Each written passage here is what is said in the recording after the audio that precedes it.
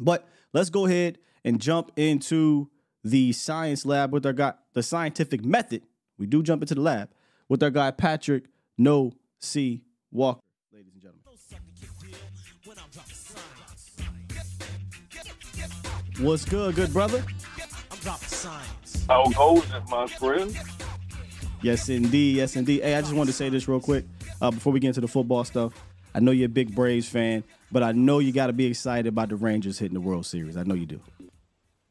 Yeah, man, absolutely. And I mean, as everybody knows, I'm diehard, like I bleed Braves. But living out here in Dallas, I'm a baseball head, so I love live baseball, and I don't get my live baseball fix from the Braves much because I mean they're out there, I'm out here, so I go to Rangers games frequently and have for the past 3 or 4 years. So I definitely have watched this team, you know, in its darkest days. I've watched them, you know, clean house this offseason. I've watched them make moves to put themselves in position to contend. I watched them go up and down this season. And, you know, hell of a roller coaster ride for Rangers fans, man. But when I tell you, it's just all more fun in the town when the Rangers are winning. So, I predicted that they'd hit the World Series, and my prediction was that they get a rematch with us in the World Series, but we didn't get our job done. So respect to the Rangers for getting their job done. Respect to the Diamondbacks for knocking the Phillies out of the way. That's always a beautiful thing. And now it's Diamondbacks versus Rangers, and give me Rangers in 6.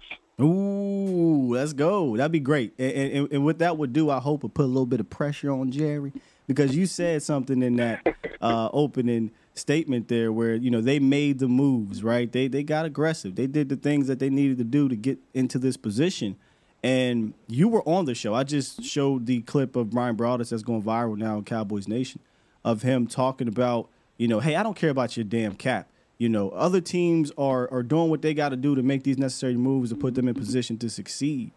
And that got me to thinking, because you were on the show, and I wanted you to kind of elaborate a little bit more on that. But also, if you were to pick up the phone, Pat, what position would you, Patrick No C. Walker, DallasCowboys.com, what position would you look into for this team? If it were me, I'd go at cornerbacks. And the reason I go at cornerback is because as much as I love what Deron Bland is doing and Jordan Lewis is back and Stephon Gilmore is there, you just can't overstate the loss of Trayvon Diggs, particularly when it comes to depth at the position. Now, you and I have talked quite a bit, particularly in training camp, and I'm still on record as believing that Eric Scott will ultimately be a steal of this particular draft. But as the season goes along and Eric Scott remains on the inactives as he's kind of still ramped up by Dan Quinn and Al Harrison, those guys, the worry in my head is that, knock on wood, if there were another injury at the cornerback position other than Eric Scott, and you have Nashawn Wright, but Nashawn Wright was on IR until here recently. And could you upgrade over Nashawn Wright on the free market, on the trade market? Absolutely, you could. Israel Mukuamu, obviously, he's a solid cornerback. He could, you know, start in spurts, but could you upgrade over that via free market or via trade? Likely so. So behind those top 3 corners, there's a lot of potential and a lot of young talent there, but if you got into a playoff situation or in December and you suffered an injury at that spot, you're now thrusting in some young guys who, as far as this season is concerned, don't have that ton of experience. So I love what Izzy did in not having that experience, but he was dropped into the playoff fire against Tom Brady, the wild card last year. He played well. But if you're talking levels of comfort, I just feel like you could upgrade at that position behind those top 3 guys to kind of make the loss of Trayvon Diggs a little less of a gaping wound as far as the depth is concerned. I actually like that one because the Cowboys were here at this position where they lost 2 cornerbacks last year, and they had to deal with that, and it didn't go well. Yeah. You know? PTSD from last year. I mean, you lose Anthony Brown and you lose Jordan Lewis, and then you go to Green Bay. You got that game well in hand, but it was your cornerback position or lack of depth that cost you that game and allowed Christian Watson to turn into Randy Moss. So you don't want that type of situation to occur, you know, in Week 17 with seeding on the line or you know, the wild card or the divisional round with all the marbles on the line. So, I mean, again, love the young guys, but at the same time, you could stand to upgrade there as far as depth is concerned. Mike McCarthy spoke with you guys yesterday, and he talked about the importance of R&R, rest and recovery, during this bye week. He's pretty big on it. Mike could talk about how he appreciates how he allows the players to, get away a little bit, reset, and come back at full strength. And we talked about the injury report at the top of this thing. This is the cleanest I've seen it, Pat. I mean, is there anything else that we should know aside from Wanye Thomas, coming back from that hamstring injury? No. That feels great to say. Let me tell you this, Steele. Yesterday, McCarthy said rest of recovery, and then the intimation was that the Cowboys, as far as active roster goes, was completely healthy. But until you see the injury report, you're kind of keeping an eye out. So when the injury report landed, I literally sat back in my chair and I started wondering, when have I? And when I say I don't only mean me as an analyst of the NFL and me as an analyst of the Cowboys insider. I'm talking about going back.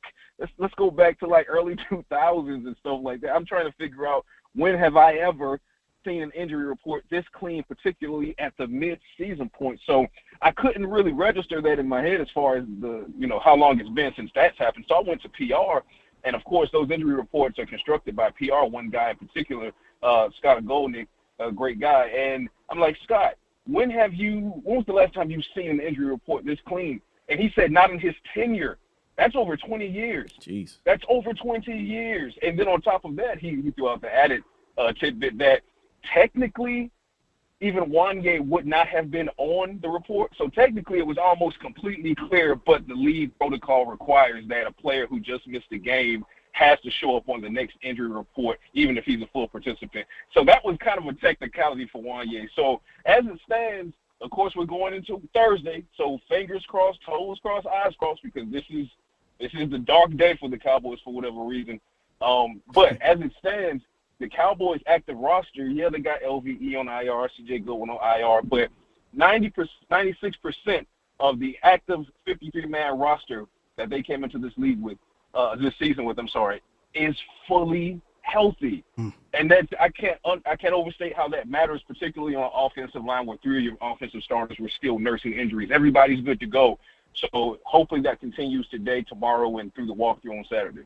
And to boot, right, to add a little sugar on top of this thing, the Cowboys coaching staff is now back at full strength with the running backs coach, Jeff Blasco, and not just running backs coach, but run game coordinator, Jeff Blasco, returning. And we know, Pat, how iffy this run game has been over the last few weeks. How important is it to get Jeff back here? Man, everybody's healthy, man. Players are healthy.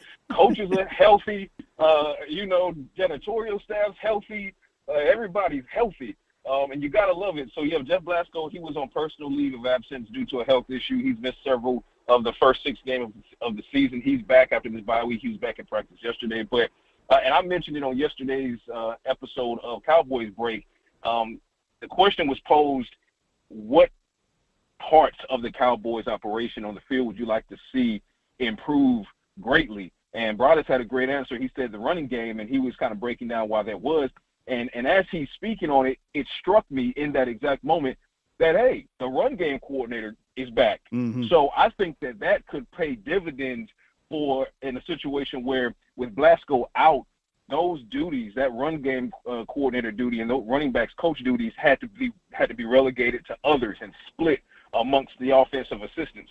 But now Blasco's back. It's one guy, it's one mind, it's one vision, and it just makes things that much more concise, that much more clear for guys like Tony Pollard and guys like Deuce Vaughn and Rico Dowdle, who's looked, fantastic, and then getting Hunter Lipke involved. And if you notice, the absence of Blasco kind of coincided with the Cowboys not really knowing how to utilize Deuce Vaughn and Hunter Lipke. So maybe Blasco coming back reinserts what his vision of this run game should be.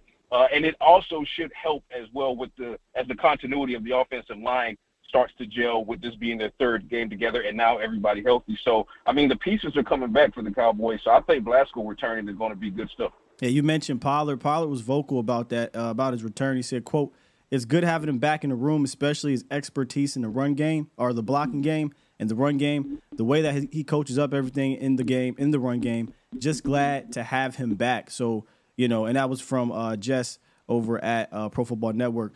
Just having him back seems to light a little bit of fire under those guys. And you said it best, man. it coincides with seeing them not utilize these guys correctly and how it is faded out, really, because the beginning of the year, maybe all these things were installed and ready to go, and you saw this run game kind of just clicking. And then the longer he stayed away, the more it kind of faded on what they wanted to do. So I'm actually excited to see him return. 100%, because when you think about it, when you come into the season, like you said, you have the installs in their set, and then you have Blasco running his install, and you have the passing game coordinator running his install, and so forth and so on. But then when Blasco or any assistant coach is forced out because of a health issue or personal matter, whatever the case may be, then that vision kind of gets diluted because it gets handed off to one or two other individuals who are doing their best to run the vision as well as the initial coach would have. But as good as they are at what they're doing, you're asking them to do their job and take on additional duties, right? So there's the dilution in what may have happened with the run game. That's why you saw, Deuce Vaughn went from, getting some touches to being inactive, right? That's a perfect example of what happened in the absence of Jeff Blasco. So with Blasco returning, maybe we start to see more of an integration of Deuce Vaughn or reintegration of Deuce Vaughn. Maybe we see a ramp-up of Hunter Lipke. And, again, Blasco working with the offensive line coach and making sure that thing is running like a well-oiled machine. I mean, that you can't understate or overstate how important that is. I mean, you got the guy back. It's one man. It's one message. It's concise, and it's just more easily digestible if you're players. So one sound, one band. That's what they say. We got Patrick No-C Walker, DallasCowboys.com, joining us. One more thing before you get out of here, Pat. We're now hitting the bye week or coming out of the bye week, and there's been a handful of players that haven't quite made enough noise. We had this thing during training camp where everybody says, he's having a quiet training camp. Well, I like people that are having loud training camps. Who needs to get loud? Who needs to make more noise on each side of the ball? One on offense, one on defense. On defense for you. Go. I'll lead with defense because my offensive one is a well. Defense, I'd like to see more from Chauncey Golston. I think Golston had a very solid camp, and he kind of got off to the races against the Giants. You talk about the sack and the quarterback hit and, some pressures he had.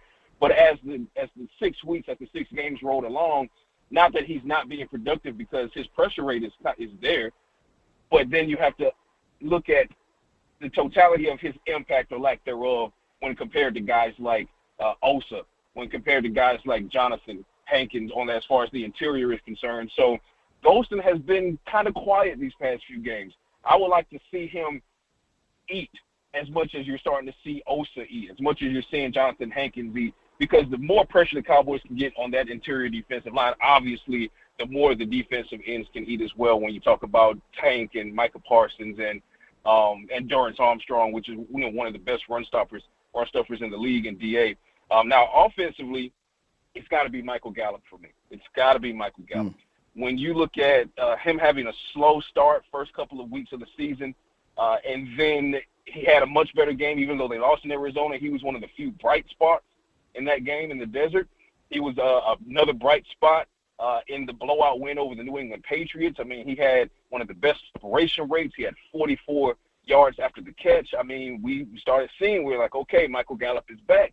And then he's gone quiet. And then you see a situation where the Cowboys, which I would really not like them to do ever again, not just for Gallup, but for anyone. If a guy is not having a great day, don't force that to him, no matter who that person is, unless that person is CeeDee Lamb. Force him because he'll figure that out.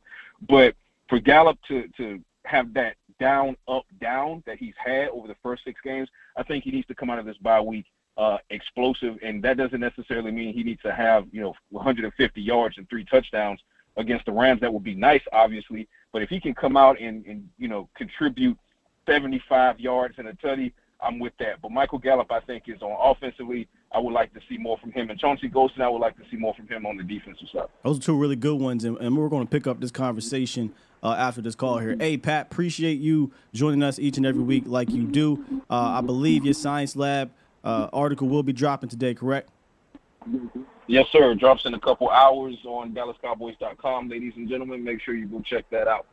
Make sure y'all check that out. Appreciate you, Pat. Talk to you later, man. Yes, sir, brother. Talk to you soon. It's Patrick No-C Walker, DallasCowboys.com, joining us each and every week, as he usually does. dropping that science, and we got some. Thanks for watching, and make sure to follow and subscribe to A to Z Dallas so you don't miss an episode of The Scientific Method.